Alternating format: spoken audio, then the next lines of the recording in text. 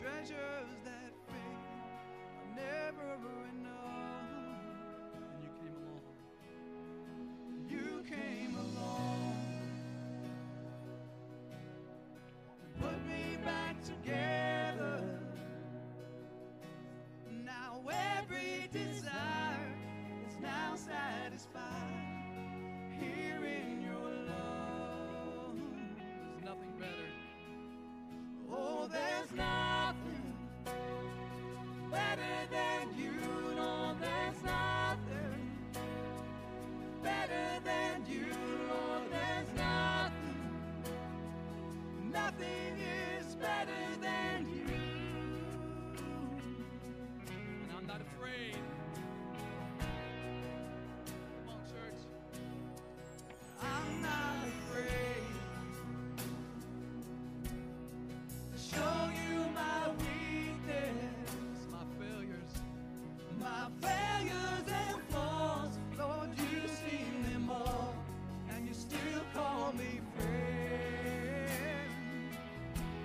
'Cause the God of the mountain, shout it out, is the God of the valley.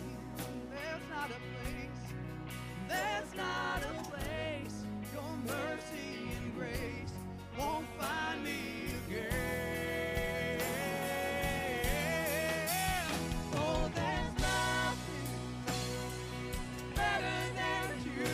No, there's nothing better than you. Lord, there's nothing. Nothing is better than you. I can't sing a day. Lord, there's nothing better than you. No, there's nothing better than you. Lord, there's nothing. Nothing is better than you. Sing it out to the Lord today, church. Woo! He turns mourning into dancing. Come on. You turn mourning to dancing. You give beauty for ashes. Oh, you turn shame into glory. You're the only one who can. You turn grace into gardens. My God, you turn bones into armies. My God, you turn seas into highways. You're the only one who can. You're the only one who can. Oh, there's nothing better than you, Lord. There's nothing better than you.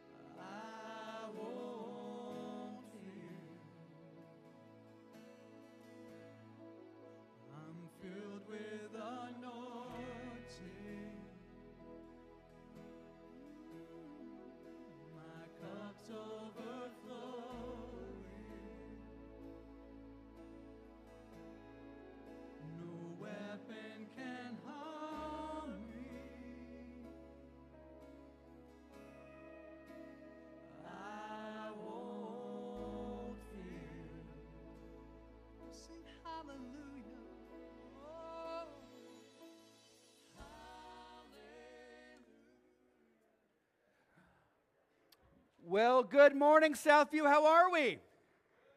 All right. Welcome to you all. So glad to have you with us here today.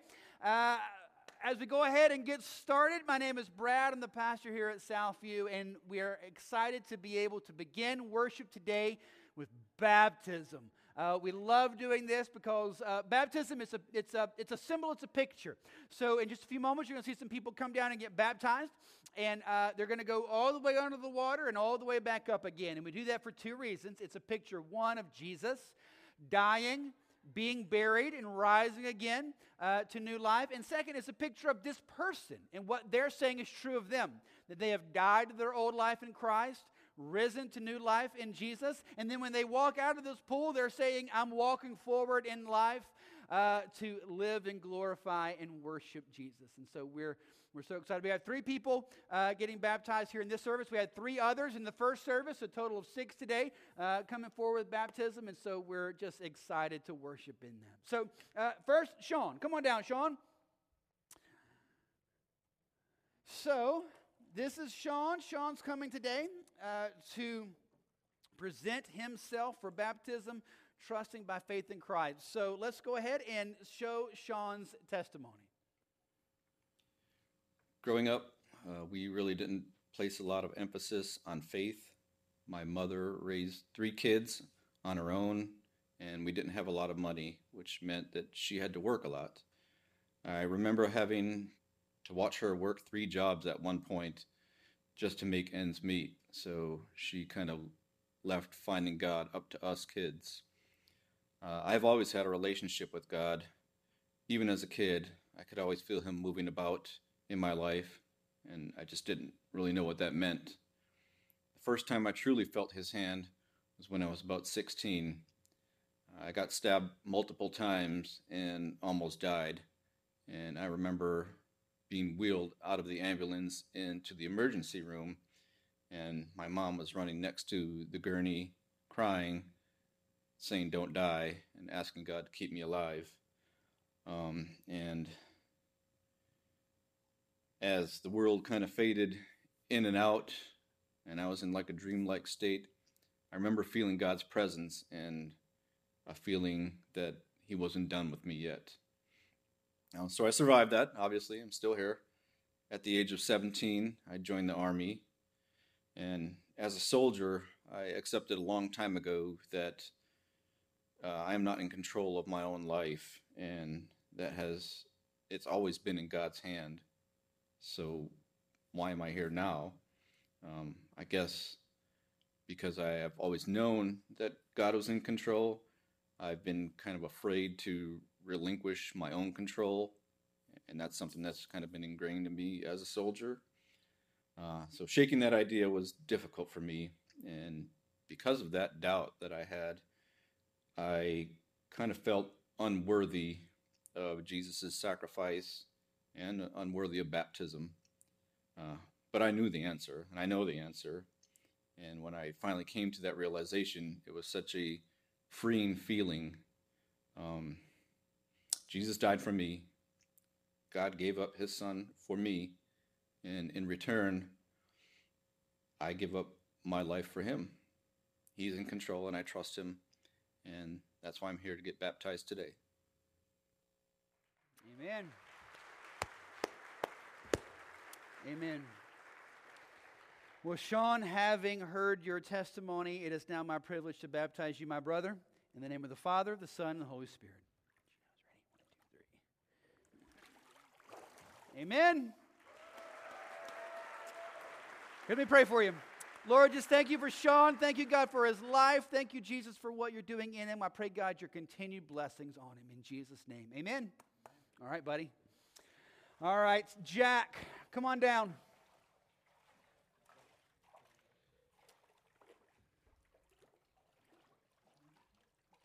All right.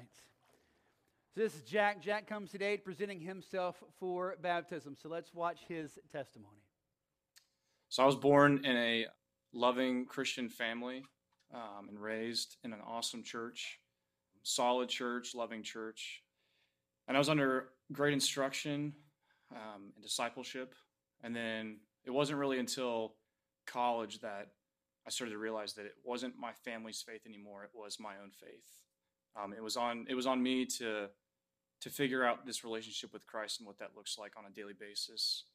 So I started to really pour into scriptures and seeking to know how to grow in that. So then I met my wife. I just felt like my faith really took off with her challenging me and just us talking through our testimonies and our faith.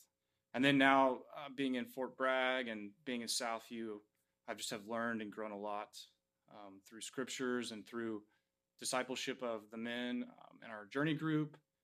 And so going through the membership class, I've never been baptized before. And so as a calling, according to scripture and in obedience to abiding in the church, I just feel like I've been called to be baptized and to make a public profession of faith. And so that's why I'm here today. All right. Amen. Well, Jack, having heard your profession of faith coming today, presenting yourself a baptism, it's my privilege to baptize you, my brother, in the name of the Father, the Son, and the Holy Spirit. Ready? 1, 2, 3. Amen. Amen. Let me pray for you. Lord, just thank you for Jack. Thank you, God, just for his life. Thank you for your hand on him. We pray, God, your continued blessings on him as he seeks to live, to glorify and honor you. In your name, Jesus. Amen. Amen. All right, Becca, come on down. All right. Perfect. Come on around. Go ahead, you're good. Have a seat. All right. This is Becca. Becca comes today presenting herself for baptism, so let's watch her testimony. Hi, my name is Becca Crownhart, and I've been in church my entire life, and I've seen and heard the promises of God, but my faith was always based upon my parents' faith until I could see Him in my own life. I want to get baptized today to be obedient to Him and do what He's called me to be. Amen. All right, Becca. Having heard your testimony, it is now my privilege to baptize you, my sister, in the name of the Father, the Son, and the Holy Spirit. Bend your nose. Grab my wrist. You ready? 1, 2, 3. All right. Amen. Let me pray for you, okay? Lord, we just thank you for Becca. We thank you, God, for your hand on her life. We ask you, Lord, that you would continue to bless her as she grows and seeks to live a life that brings glory and honor to you. Thank you, Jesus, for her. We pray this in your name. Amen. Let's stand. Let's worship together. Amen. Good morning, church. Let's sing. Let's celebrate. Woo!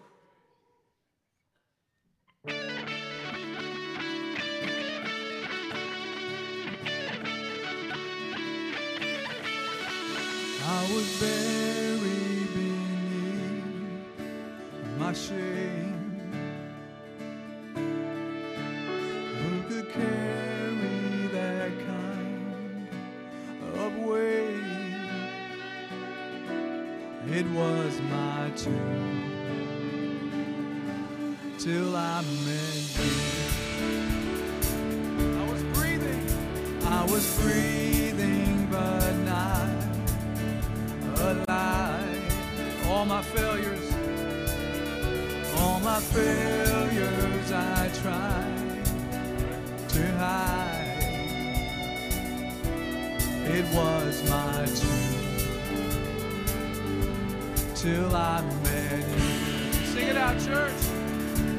You called my name and I ran out of that grave. Out of the darkness into your glorious day. Thank you, God, you called my name, and I ran out of that grave. Out of the darkness into your glorious day.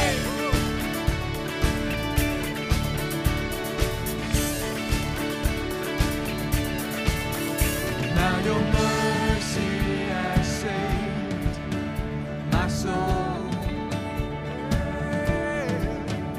Now your freedom is all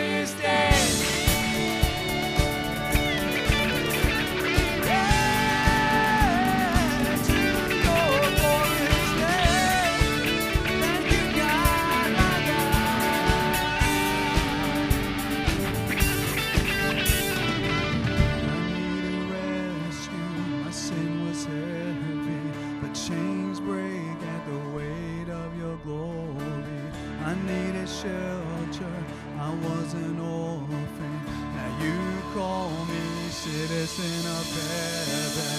When I was broken, you were my healing. And your love is the air that I'm breathing. I have a future, my eyes are open.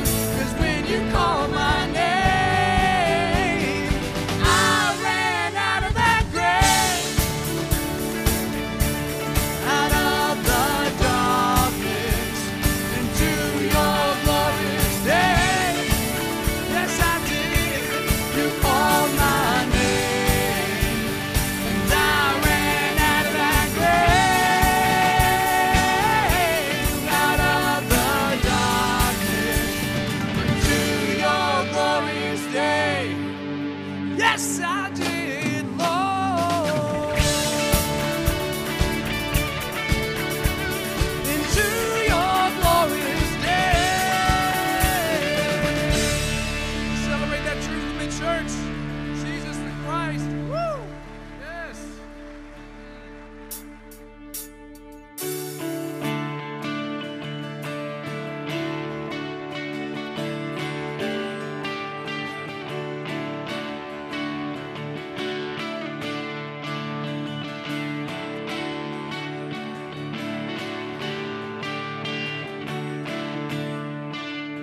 Come thou fount of every blessing, to my heart to sing thy grace.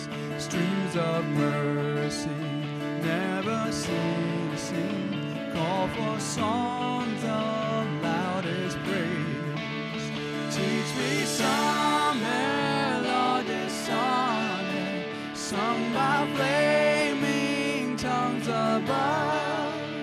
Praise the mount I'm fixed upon it, mount of thy redeeming love.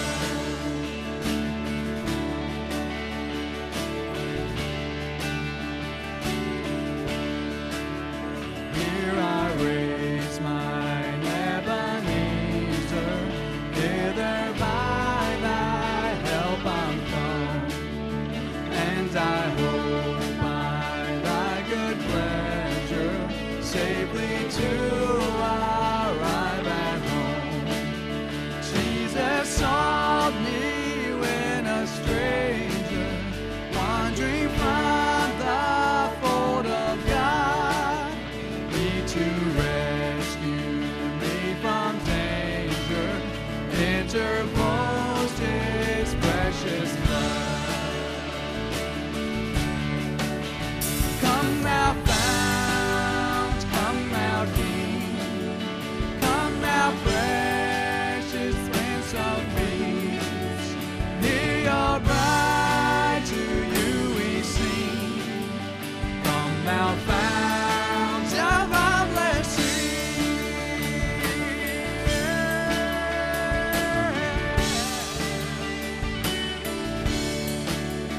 Oh, to praise how great a debtor daily I'm constrained to be. Let that goodness like a fetter bind my wandering heart to thee.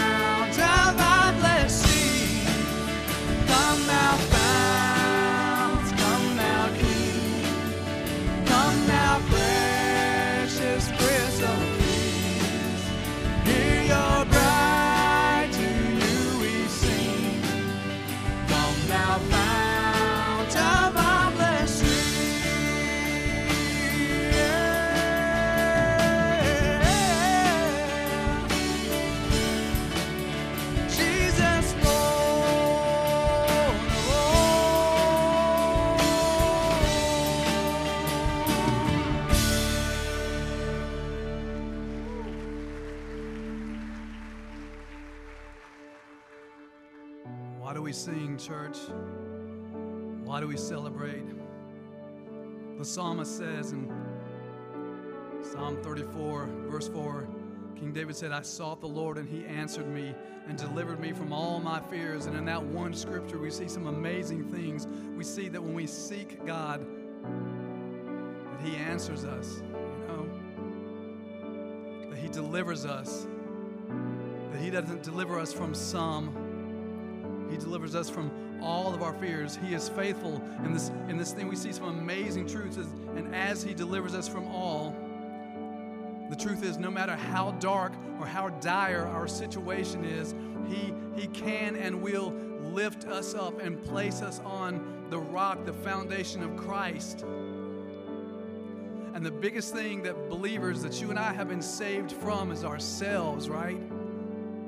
The biggest thing that he saves us from is sin and destruction, because we have been separated from God because of our sinful nature. But through Christ and his sacrificial work on the cross, his literal death, his literal burial, and his literal resurrection has conquered all those things and set everything right, so that when we believe by faith, God calls you holy and righteous and justified and made perfect in his sight, not because of anything you can or will ever do, but because of the work of Christ on the cross. It is the personhood of Christ that we seek, the personhood of Christ that we seek to worship, because he is the only name that saves. He has rescued you. He has paid a heavy price for your life. And my prayer is that today, church, we would simply see and taste and know that the Lord is good, that greatest treasure becomes ever more magnified in our lives. And we sing because we have been rescued from something terrible ourselves. Let's sing.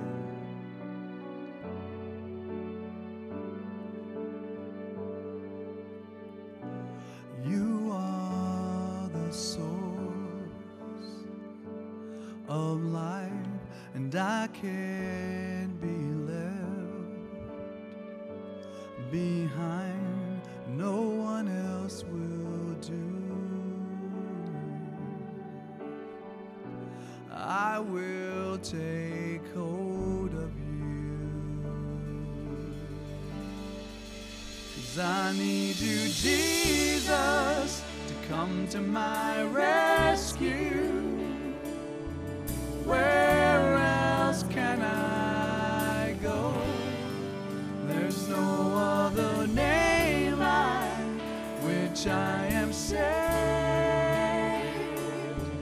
Capture me with grace, I will follow you.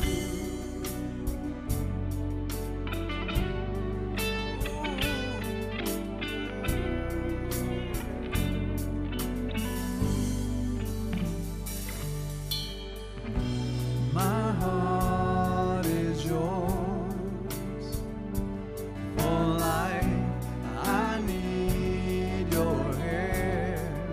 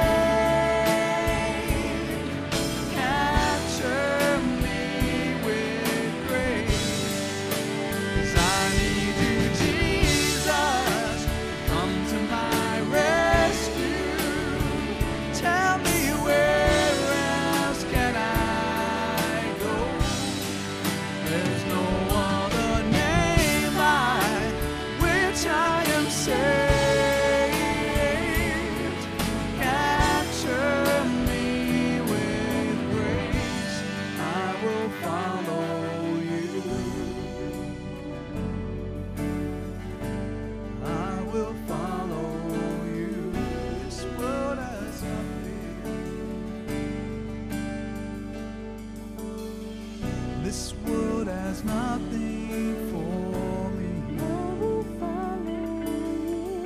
This world has nothing for me. This world has nothing for me.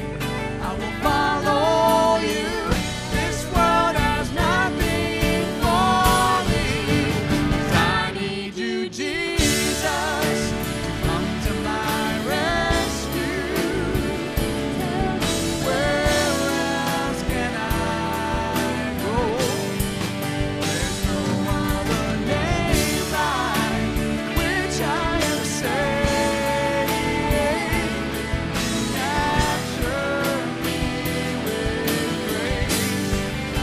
'Cause I need you, Jesus, to come to my rescue. Tell me where else can I go? There's no other name by which I am saved. Capture me with grace. Capture me with grace. Jesus, capture me with grace. I will follow you. I will follow you.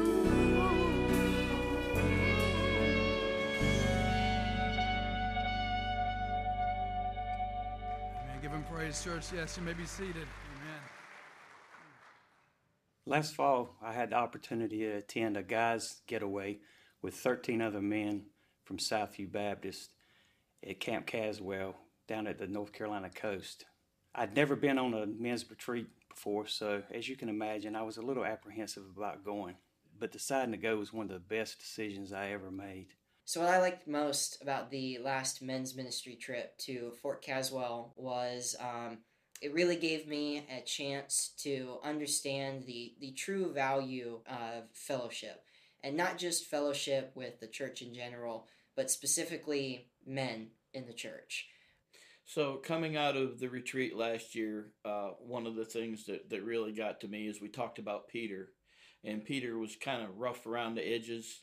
And God really worked through Peter and used him as a foundation for the church. And understanding that, I'm rough around the edges as well, and God can work in me. And that's what I'm kind of looking forward to. That's what I brought back, was to dig deeper into the Word. As we pulled into the front gate, I knew God had something special in store for us.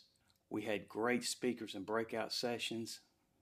We had well thought out planned activities, or you could just rest and do nothing during your free time. It was really cool during that trip. On the first night, we're doing a worship service, and they started playing the first song. And immediately, as soon as the music started and the singing started, the 65 to 70 guys that were in the small chapel, immediately all of us started singing and worshiping and glorifying Christ as loud as we could.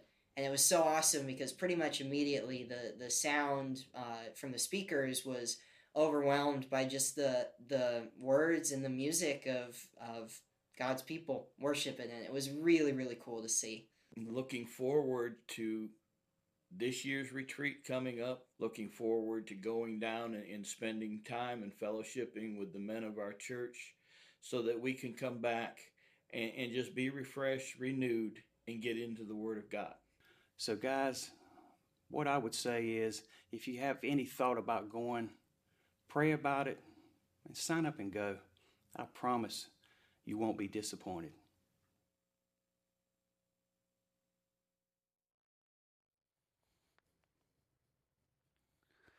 All right. Well, we do encourage you to sign up. This week is the final week to sign up for that retreat, guys. So you got to sign up this week, $50 deposit. If you're going, you also, teenage sons, middle school, high school, they're free to go as well. Not free to go, but they, you know what I mean. Of course, if you have a kid, ain't nothing they do free. We all know that to be true. But this is the last week to sign up. We've got like 60-some guys signed up already. So that's awesome. So if you were not sure you were going to go because you're afraid you're going to sign up, there's going to be 3 random guys you don't know. And you know, I know there's guys in the room that have not signed up for that reason because I probably would have been thinking the same thing. We've got a whole bunch of guys going. So come be a part of that. That's going to be October 21st to the 23rd. This is your last week to sign up. Just text retreat to our number. $50 deposit for everyone going. Reserve your spot and you're set and ready to go. All right. Hey, if you got a Bible, let's find Genesis chapter 3 together, okay?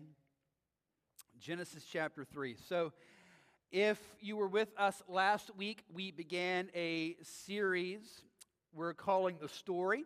And in this series, we're looking to go through the entire Bible, Genesis to Revelation, and show the big story of the whole Bible, right? Here's the whole Bible. Here's what's going on. Here's the big idea. And so we began that last week. And what we're trying to show in all of this is the main point of the Bible is God, right? The main point of the Bible is not me. The main point of the Bible is not you. The main point of the Bible is not our life or our issues or our problems. The main point of the Bible is God. And what we talked about was when we get outside of that and try to make it about us and we come to the Bible in some attempt to look for something to help my life, which again is their teaching and direction and God, of course all of those things are here. But if I go to the Bible in some way to try to find something that's going to help me, who have I made the center focus of it all? Me, right? I've got a problem, so I'm going to go to this book so I can find the answer to make my life a little bit better. And what we're going to hopefully see as we go through this series is, A, that's a wrong way to view and understand the Bible, and B, that's the reason why it hasn't worked for you. And I know there are people in this room who have thought to yourself, I tried the church thing, I tried the Bible thing, I did that. They told me to get a Bible, I got a Bible. They told me to read it, I read it. They told me to do a quiet time, I did a quiet time. I did all those things, but it didn't help, it didn't work. And what we're going to try to hopefully show you as we go through the series is perhaps the reason for that is you've been coming at it from the wrong perspective. You've been trying to come at it as sort of this, the Bible is sort of this fragmented group of stories, kind of Aesop's fables. You go and you read a story to try to learn some moral teaching of how to live a better life, and so you go try to apply that to your life, and it usually doesn't pan out all that great.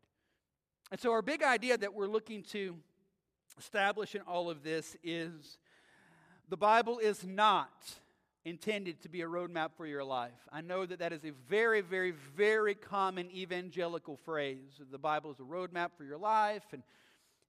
And again, there's teaching, there's guidance, there's direction. It is the Bible would say of itself, it is a lamp to our feet and a light to our path. Yes, don't deny any of that. But what we're going to try to help you understand is this. If you just come to the Bible for the direct purpose of finding answers to fix your life, you're going to miss the big idea. The point of the Bible is not just simply to be a roadmap for your life. The point of the Bible is to be a neon sign pointing you to Jesus. And as you trust in Jesus and turn to Jesus and walk in Jesus, He then changes your life. So yes, it does affect you. It does change you. You are different, but it's not because you grabbed something and then you applied it. It's because it pointed you to Jesus. You trusted in Jesus, and Jesus changed you. So as we go through today, we're going to be in Genesis chapter 3, which in all seriousness might be one of the most important sections of literature ever written in the history of humanity. And that is not an overstatement. The Bible is the most important book that has ever been written, and Genesis chapter 3 is one of the most important sections in the entire Bible. Here's why. Genesis chapter 3 is going to explain why you're so jacked up. Right? In order for you to fix a problem, you have to understand what the problem is. Right?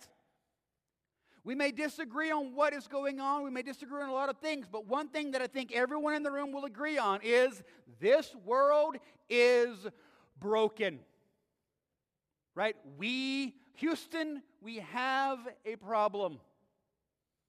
Now, we may disagree on what that problem is and what the answer is. Some may think the issue is economic. Some may think the issue is educational. Some may think the issue is social. Some may think the issue is racial. Some may think the issue is governmental policy. You may think all of those things. The Bible is going to disagree with you, and we're going to try to explain that today.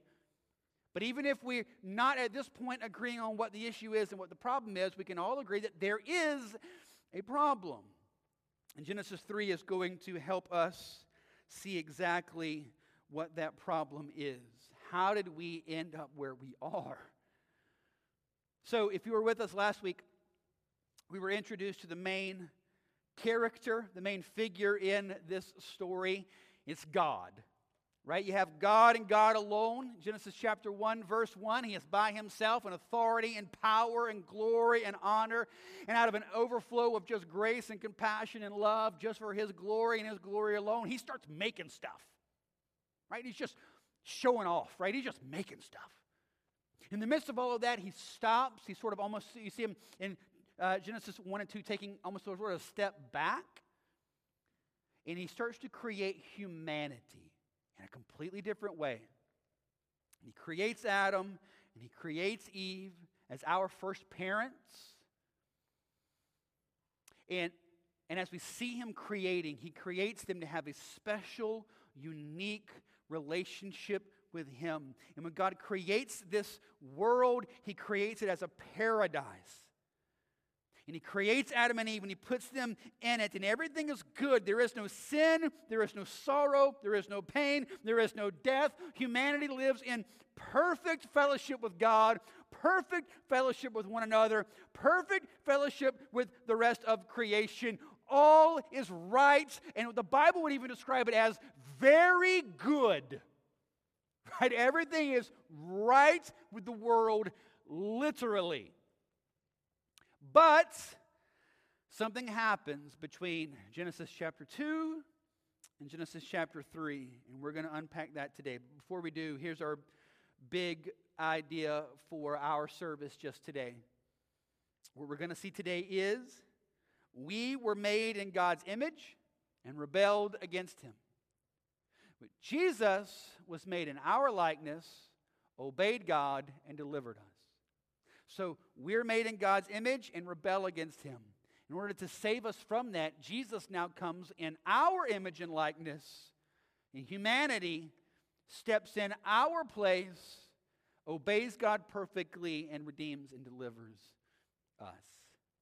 So Genesis chapter 3, let's pick it up together in verse 1. Now, the serpent was more crafty than any other beast of the field the Lord God had made. He said to the woman, "Did God actually say, 'You shall not eat from any tree in the garden'?" All right, let's stop for a second. Let's unpack verse 1. So last week we were introduced to the hero of the story, God. Today we're introduced to the villain. Here we see him representing himself as a serpent. Revelation 12 verse 9 will tell us that this serpent is Satan. And Satan comes, and he is described here in verse 1 as more crafty. That phrase, more crafty, means that he was sly, he was subtle. John 8 says that Satan just doesn't lie. He is literally the father of all lies. All lies flow from him. What I want you to see as we begin Genesis 3, and again, how it relates to the story of your life as well. Satan does not show up in a red suit, horns, and a pitchfork.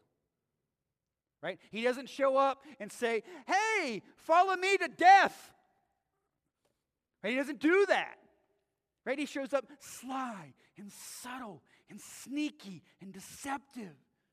And isn't that the exact same way he comes at us? Look, I know that there are people in this room.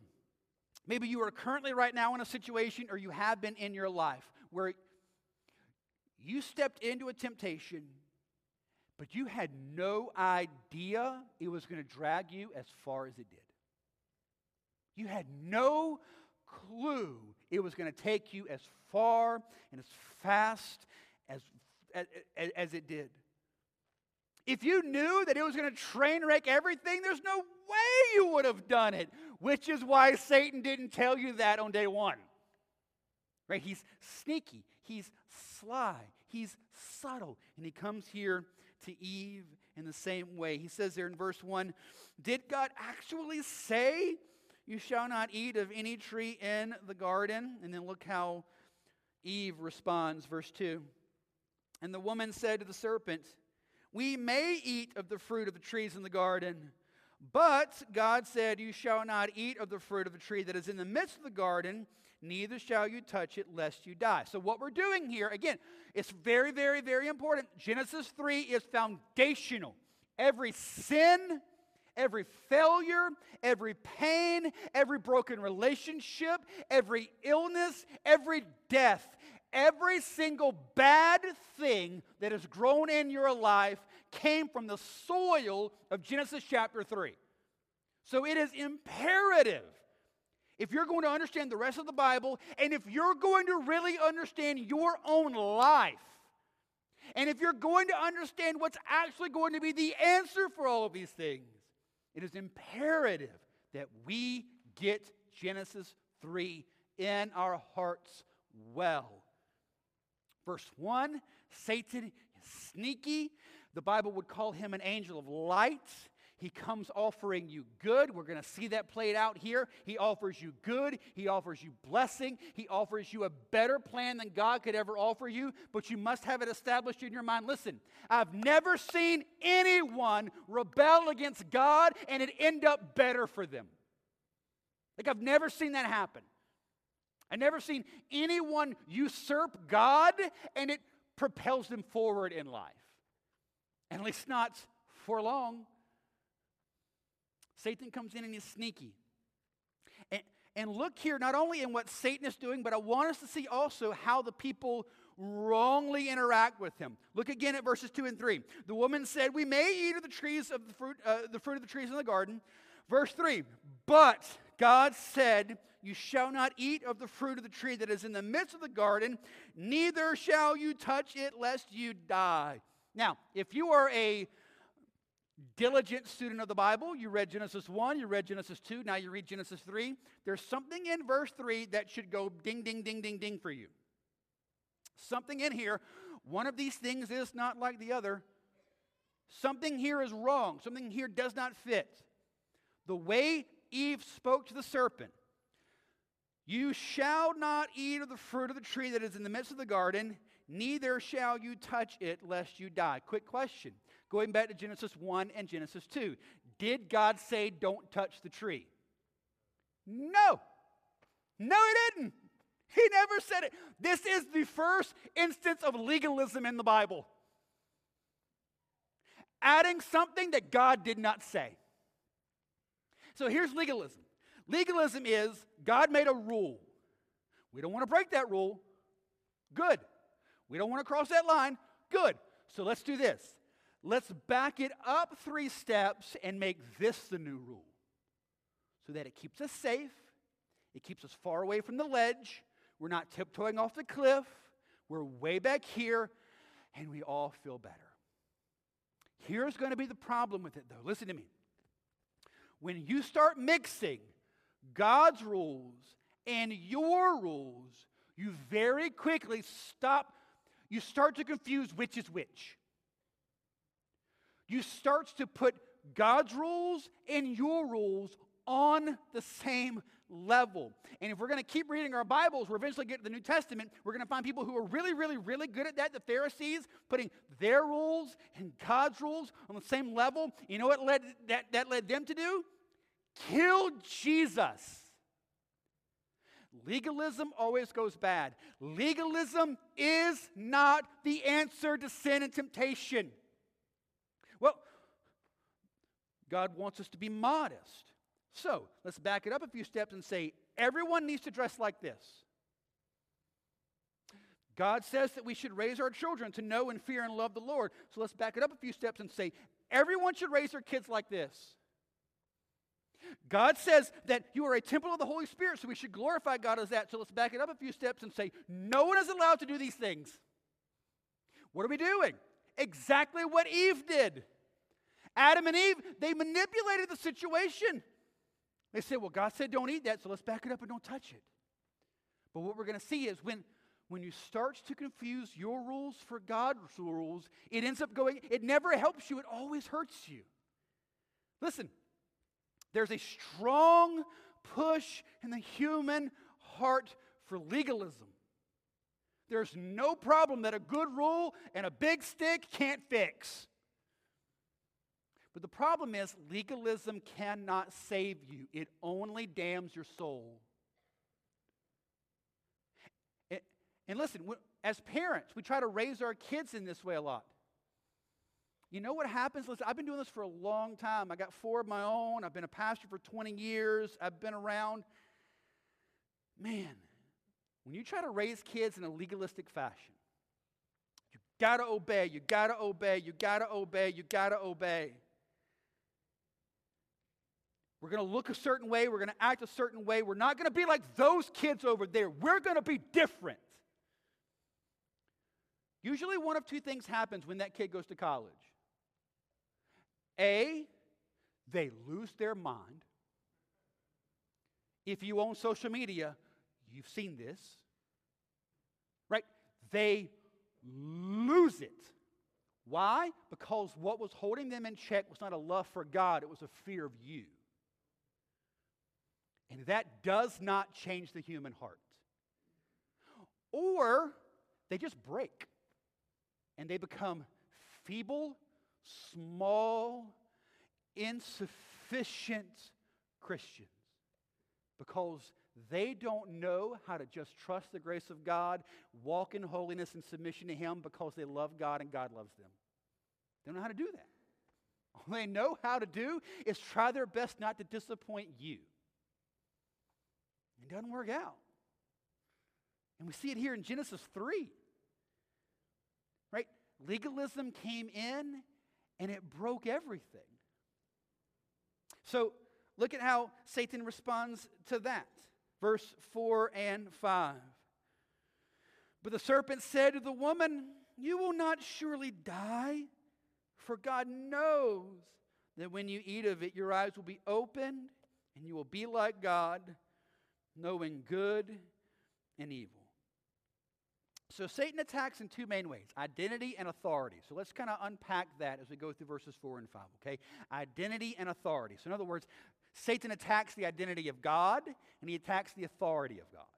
And he tries to get you to go after his deceptive ways. So how does Satan attack the identity of God? Look at what he's doing there in verses 4 and 5. Number one, he's lying. Right? God said, if you eat this, you're going to die. Verse 4, Satan says, no, you're not. You're not going to die. The issue is God's holding out on you. The reason God's saying no to this is not because he's protecting you. It's because he's holding you down. He doesn't care for you. He doesn't love you. He doesn't want good for you. Right? He's attacking the good character and identity and nature of God. No longer is it God's a good dad who loves you and cares for you and yes says no to these things because he knows those are going to harm you. No. God is saying no because he doesn't care for you and he doesn't love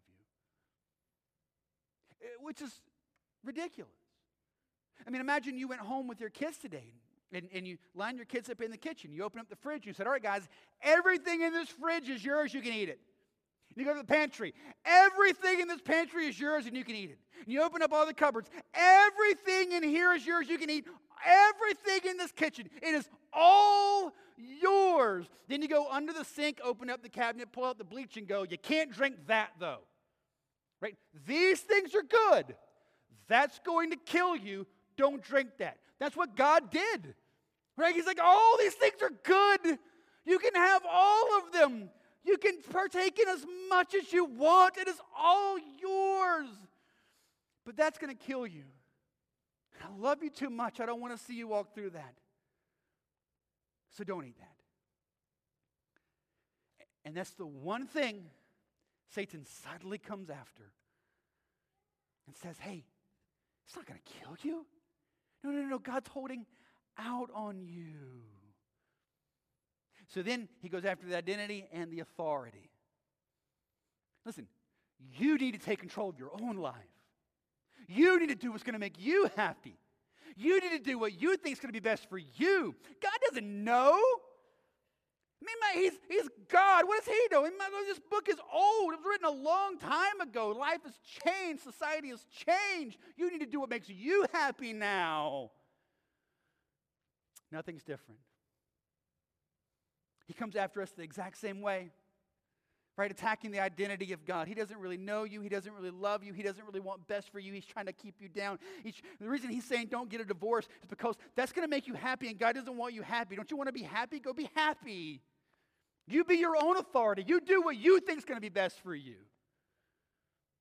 Yes, walking out that lifestyle, living in that way, doing those things. Yes, the Bible says don't do it, and God says don't do it, and everybody at the church says don't do it. What do they know? You do what makes you happy. It is Genesis 3. This is the same story, just played out in your life now, not just Adam and Eve. He comes after God's identity. He comes after God's authority. He says, no. He doesn't really know you. He doesn't really love you. He's not really here for your best. You know better. You know good. Why don't you go take it? And then you see what happens in verse 6. So, when the woman saw that the tree was good for food, and that it was a delight to the eyes, and that the tree was to be desired to make one wise, she took of its fruit and ate. She gave also some to her husband who was with her, and he ate. It's really easy just to kind of skim past verse 6, but Genesis 3:6, again, every sin, every failure, every fall, every broken relationship, every death, every sickness, every heartache, every pain comes out of just that verse. How important is Genesis 3? Every broken, jacked up, horrible thing in your life that makes you look up into heaven and say, why, God, why? Came from verse 6. That's it. All they had to do was look at the serpent and say, no, verse 6 doesn't happen, and boom, here it's different. Verse 6 changed everything. And look at how they responded. What happened as a result of this? I'll show you 5 things real quick. Number 1, shame. Verse 7. Then the eyes of both were opened. They knew that they were naked. They sewed fig leaves together and made themselves loincloths. The end of chapter 2, verse 25 says that the man and his wife were both naked and not ashamed. Specifically says that. They were naked, not ashamed. Life was good. They sin, rebel against God. Immediately, what comes in? The immediate first thing that happens, shame. I can't believe I did that. Can't believe I thought that. Can't believe I said that. What's so stupid of me? What was I thinking? You desperately, is there a delete button for life? Like, how do I rewind? I can't believe that happened again. Shame. This comes from Genesis 3. Very first thing. Then what happens when you're ashamed? You hide. Verse 8. And they heard the sound of the Lord God walking in the garden in the cool of the day. And the man and his wife hid themselves from the presence of the Lord God among the trees of the garden. What's the very first thing you do when you sin? You hide it. Or you try.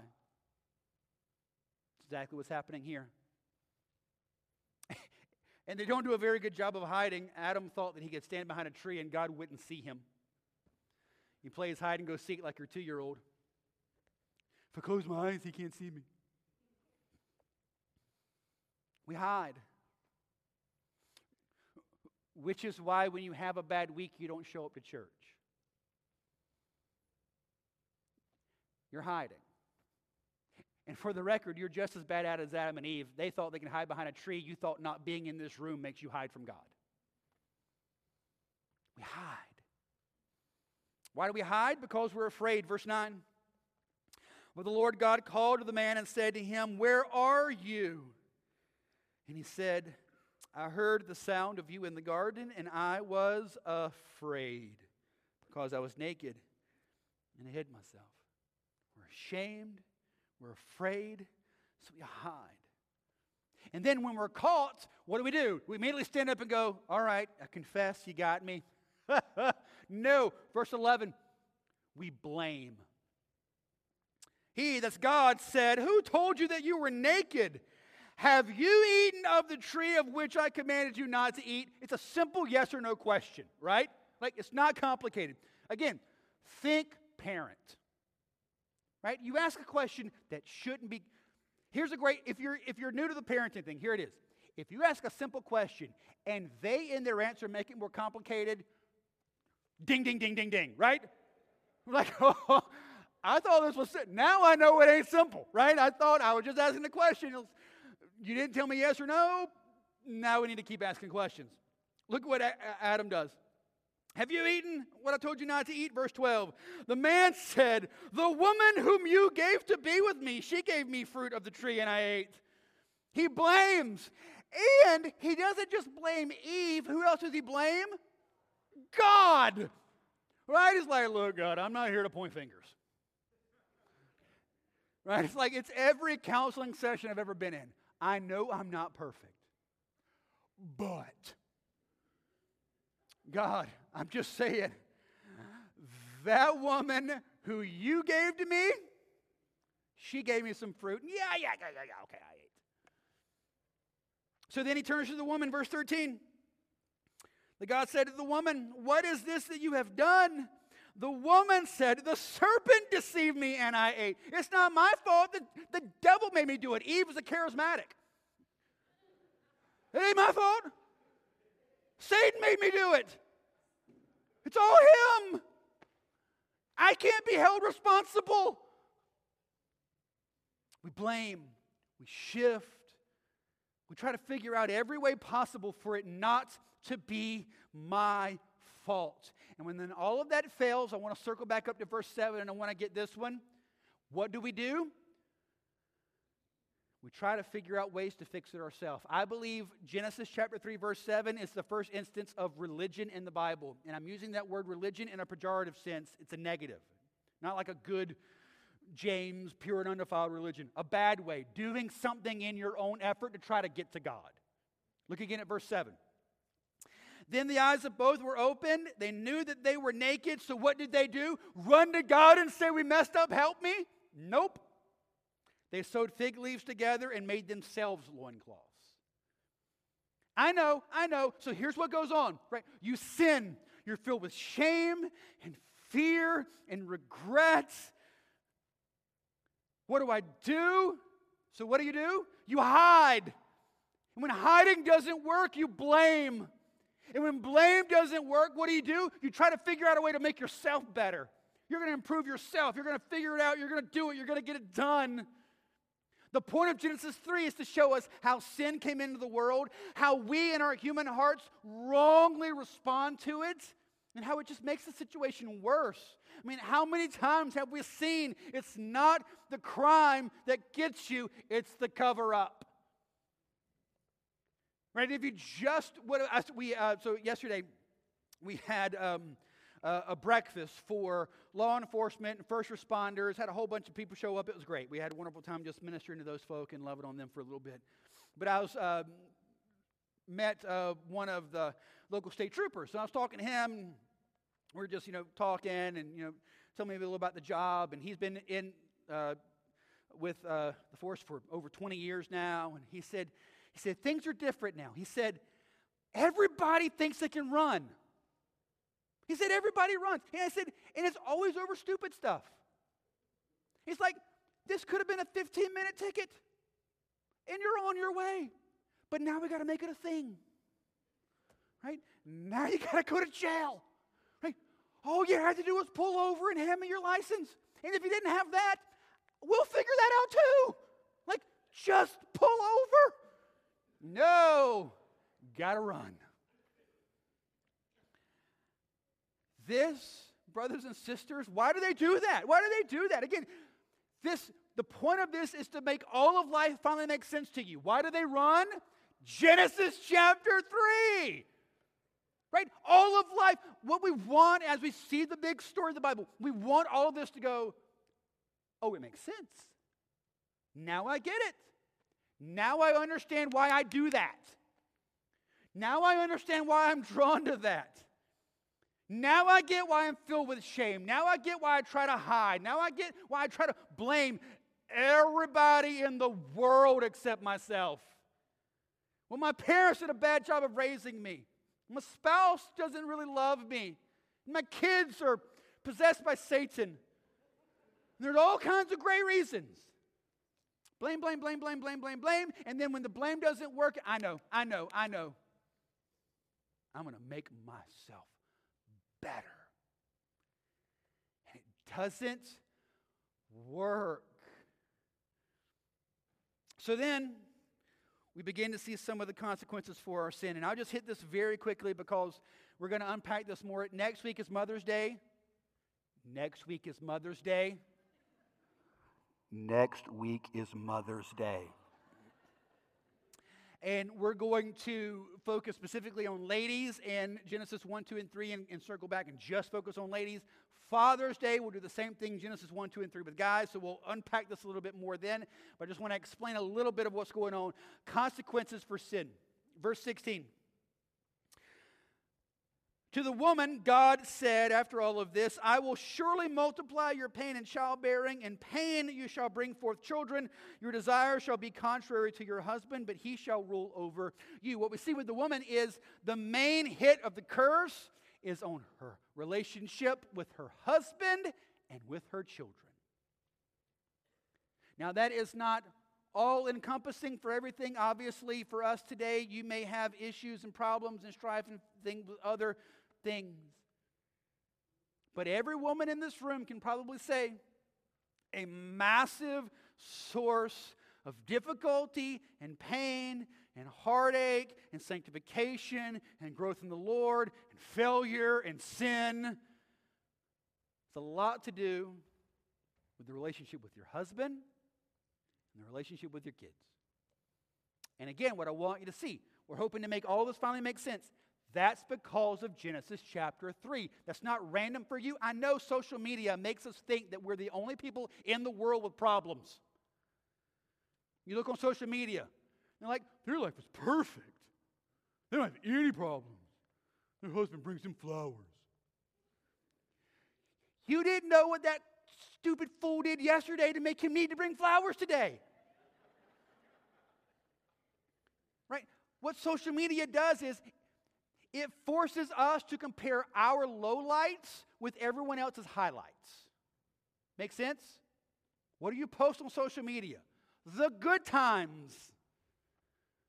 And so you know you live in the bad, and you see everybody else is good, and you're like, well, their life is bad. No, Genesis 3 is going to tell you everybody's on the same page.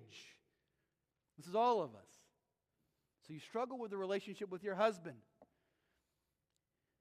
And there's tension there, and there's struggle there, and there's strife there. And we'll unpack that next week. And then there's pain in childbearing with your kids. And now I think one is obviously speaking of the actual physical pain with having children, which I've never personally have had kids.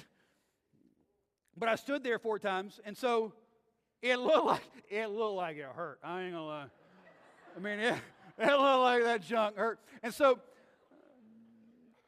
here's God's wisdom. I mean, God in His wisdom, He knew if men had to go through the pain of childbearing, the human population would be significantly smaller.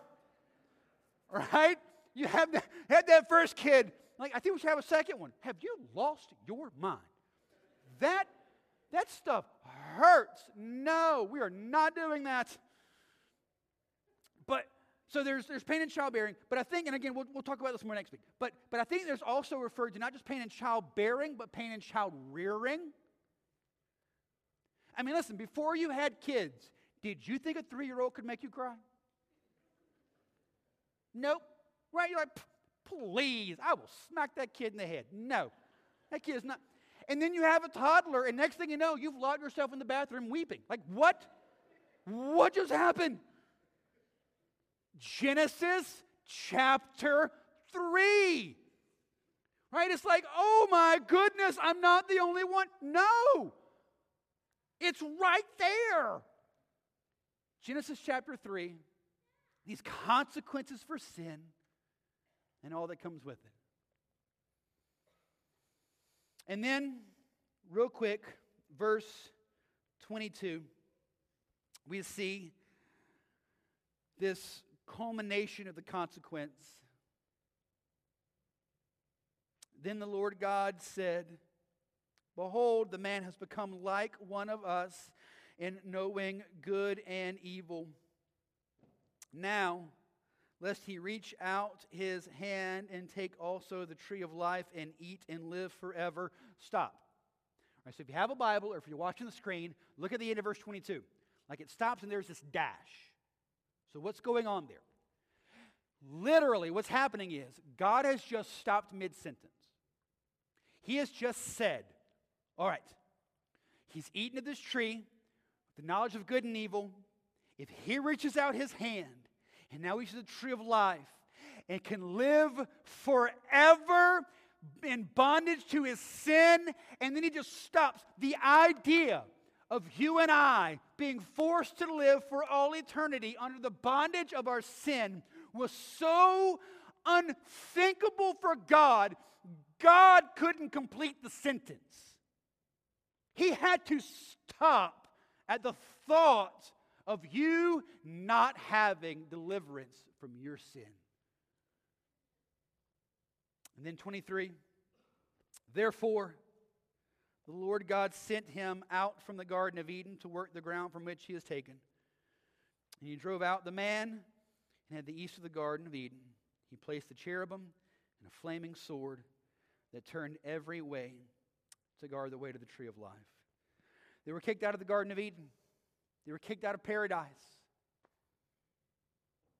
out of the presence of God, out of the pleasure of God, out of the being able to live just in perfect union and fellowship with Him. They're kicked out of paradise. For you and I, again, I want us to see that Genesis 1, 2, and 3 is foundational for everything. So you have Genesis 1, 2, and 3, which for me goes literally to page 4 in my Bible. All right? So page 4 gets me to the end of chapter 3. Then the next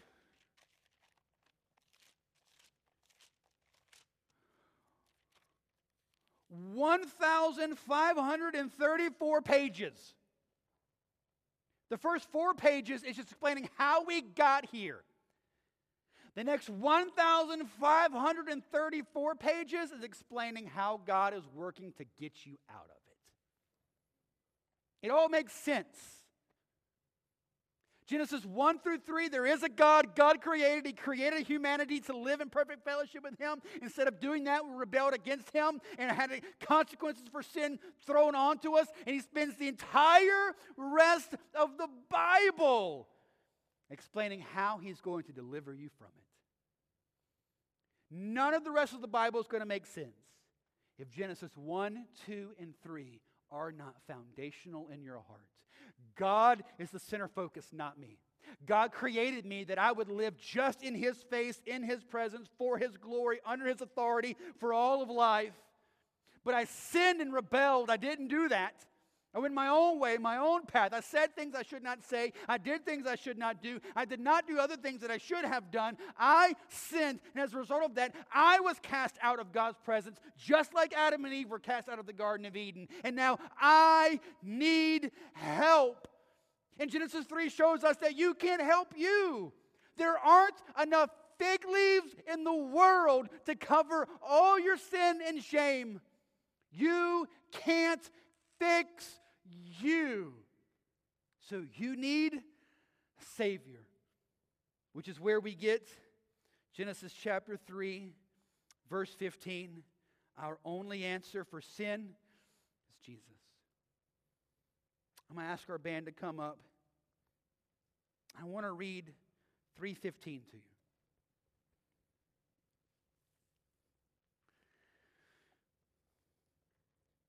God is now proclaiming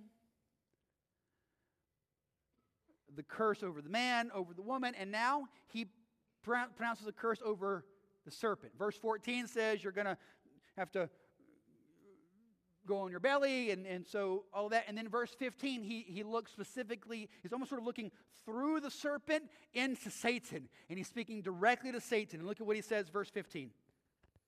I will put enmity between you and this woman, between your offspring and her offspring. He shall bruise your head, and you shall bruise his heel. What this is saying, theologians call Genesis 3:15 the proto-evangelion.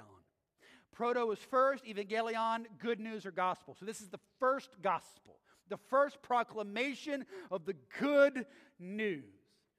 And what God is saying is this: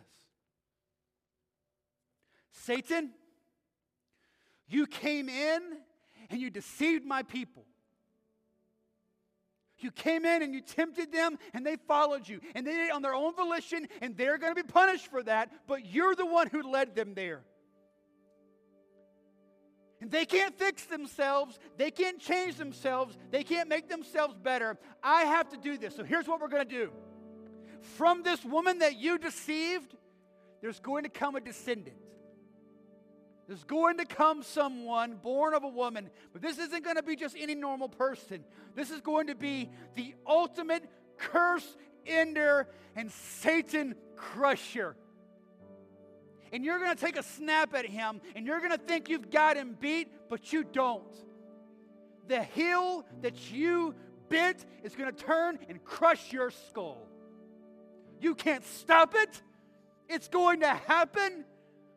It's just now a matter of time.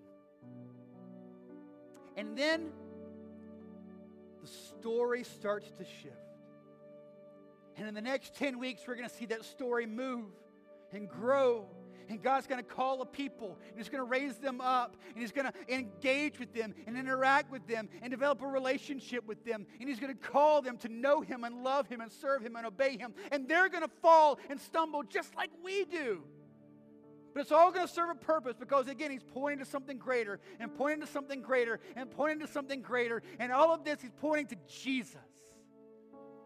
Galatians chapter 3 says that the curse-ending, Satan-crushing King is Jesus. He is come. And He lived a sinless life for you. Just like Eve was tempted in the garden. The desires of the flesh, the desires of the eyes, the pride of life. Don't you want this fruit? It looks good. It's going to taste good. It's going to make you better. Don't you want it? Take it. Those same temptations are going to be cast onto Jesus by Satan. Satan's going to meet Jesus in the wilderness. He's going to say, Jesus, the Father's making you do what? For them?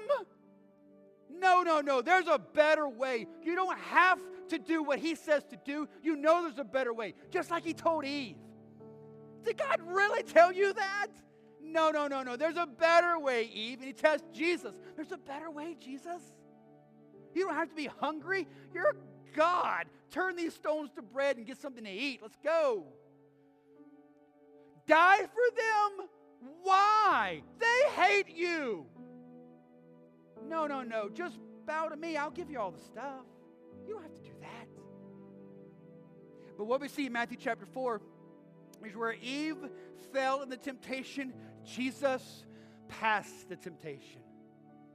Where Eve fell in sin, Jesus stood in righteous holiness. And He did that because, listen to me, just like Eve fell, we fall. You can't fix you. You are broken. You are in sin. There aren't enough fig leaves in the world to cover your sin and your shame. You can't fix you. So Jesus Christ came and He died and He rose again so that you can trust in Him. Say, Jesus, I need You to make me new. I'm going to ask you to bow your heads for me. And I want to ask for you here today.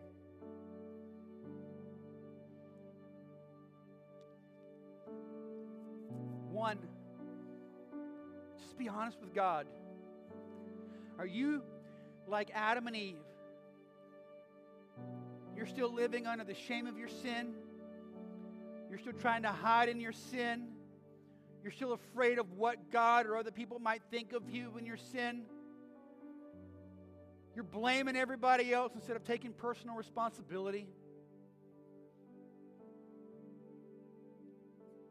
You're trying your best to figure out your own path and your own way to make yourself better. Today I want you to see none of that is going to work. None of it is going to work. But Jesus Christ came and He died for you. He lived a sinless life that you could never live. He said no to every temptation that you always say yes to. He said no to every one of them for you. And then He went to the cross and took the punishment that you would have rightfully deserved because of your sin. He was buried, He rose again to prove that He is God and victorious over it all. Today, I want to encourage you. Turn to Christ and say, Jesus, I need you. Forgive me of my sin.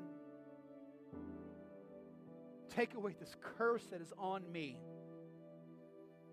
I submit my life just to you. I live under your authority.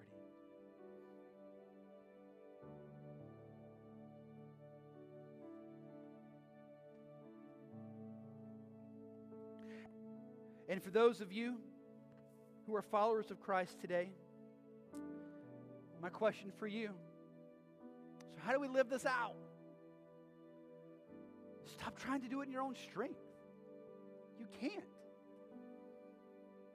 Every moment of every day, every morning, begin your time, and then every moment of the day where you feel weak and tempted after that, you fall on your face, even if it's just in your mind, before Jesus, and say, Jesus, I need you. I want to say no to this temptation, or I got to be honest, I want to say yes to this temptation. Jesus, I need you. Empower me. Empower me to obey. Empower me to obey.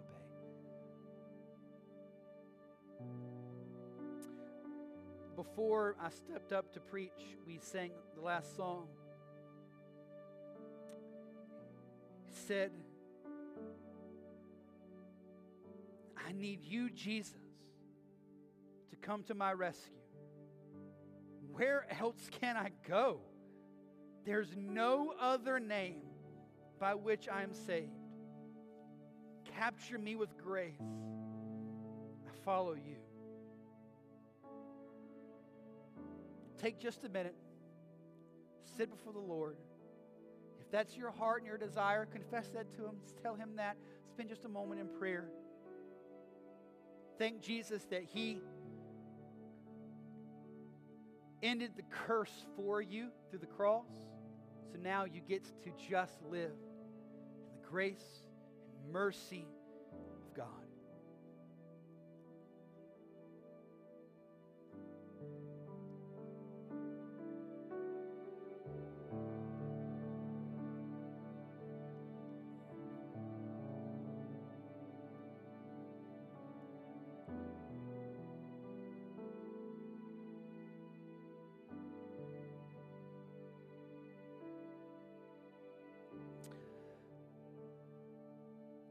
Lord God, thank you. Thank you for just, God, thank you for everything. Thank you, God, for just loving us. Thank you, God, thank you for not making us the center of the story, because that weight would just be too much to bear. Thank you that you made it about yourself so that we get to just turn to you. Thank you, Jesus, for taking the cross for us, taking the curse for us. Thank you, Jesus. We love you. We pray this in your name. Amen.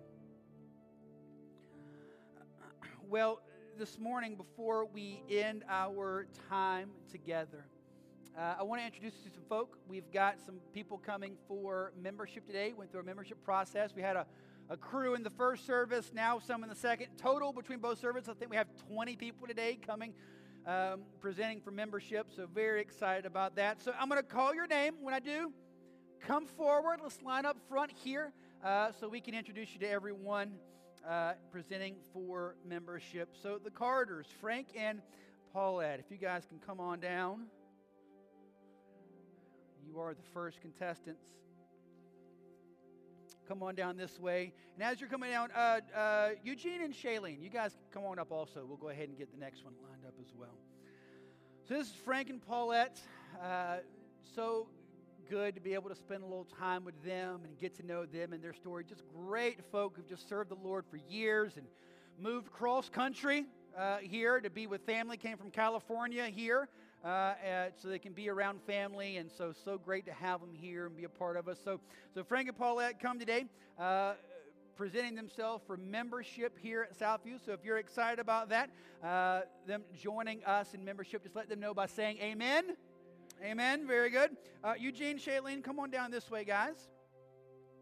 So this is Eugene and Shailene Jackson. They've been a part of our church here for a while now, well over a year. Yeah. So excited to have them be a part of our church here, coming today, going through the membership process, and now presenting themselves to be covenant members here at Southview. So again, if you're excited about these guys being a part of our church, let them know by saying amen. All right, the Smiths, Earl, Carol, Emily, come on down, guys.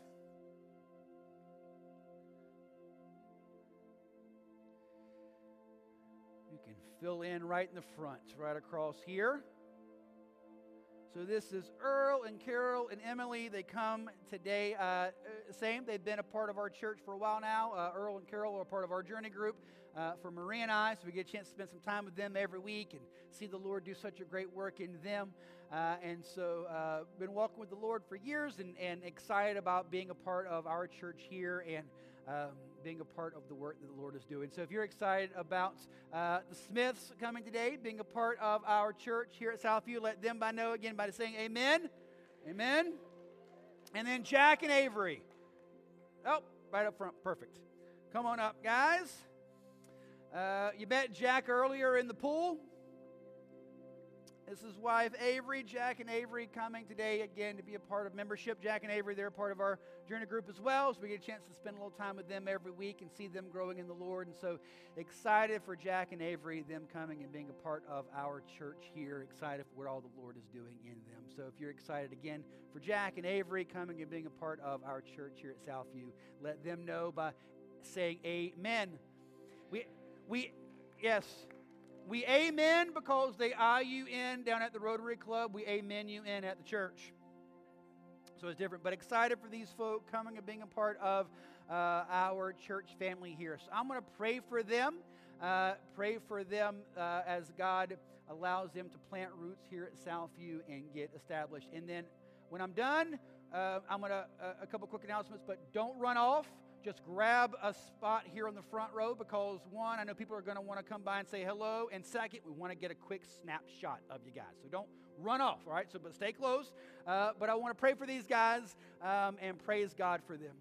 So, Lord, we just thank you. We thank you, God, for these wonderful folk coming today to be a part of your work here at Southview. We thank you, God, for those who joined in the first service, God, and just so excited for what you're doing, excited for, God, just how your story is unfolding in these lives individually and in the life of our church as a whole. We pray, God, just your blessings on these folk. We pray, God, that you would allow them to find exactly where you would have them to be as far as serving here and making connections here and growing a part of the family. Thank you, Lord. We love you. We praise you, God, for them. We pray this in your name, Jesus. Amen. Amen. Thank you, guys. You can have a seat. Give them another hand. All right. Well, real quick for you guys, I'm going to let you go. Couple of quick announcements. One, if you are a guest with us today, welcome. We're so glad that you're here. We'd love to connect with you. Best way you can do that is to simply grab your cell phone and text the word connect to our number, 910-424-1298. We'd love for you to do that so we can be connected with you. Second, for everything, for everyone here, we got our big three announcements, all right? Big three things going on here at Southview we want everybody to know about. One, ladies' breakfast this coming Saturday, 9 o'clock this Saturday. Ladies, if you want to sign up for that, text breakfast to our number to sign up there. Guys, if you're free Saturday morning, we'd love some help preparing for that. So you can just come by the church, 7, 8 o'clock. We'd love for you to come by, help us serve those ladies and clean up everything afterwards. So if you can be a part of that, guys, we'd love that. Ladies, be sure to sign up to be a part. Second, equip class. We do equip classes. These are just we call the big rock classes. These are the big rocks of the Christian faith we want everyone to know. Our next one that we're going to be doing is Core Christianity 101. Going to explain the big ideas of the Christian faith, whether you're new to the faith or you've been in the faith for a long time. It's a great class to be a part of, just to be reinvigorated with the truths of the gospel and what God does in us, his people. So you can sign up for that by texting equip to our number. You'll be able to sign up for that just by texting equip to 910-424-1298. That class is going to start June 15th. So sign up for that. And then last, VBS. That's going to be in June.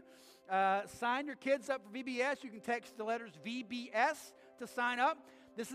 Now, you can keep signing up, but this is the last week to sign up and your kid get a t-shirt, okay? So if you want your kid to get a t-shirt, sign up this week, okay? Text VBS to our number to sign your kid up for that. And for every other announcement, you can download our app. iTunes, Google Play. Also, catch us on social media, Facebook, Instagram. You can catch us on social media to stay up to date of all that's going on, and then also see some smiling, wonderful faces that join us today. So, love you guys. God bless you. Let me pray for you and let you go, okay? Lord, we just thank you. We thank you, God, for your work. We thank you, God, for all that you're doing. We ask you, God, that you would be glorified in us, your people. We pray this in your name, Jesus. Amen. God bless you guys. We love you. Have a great week.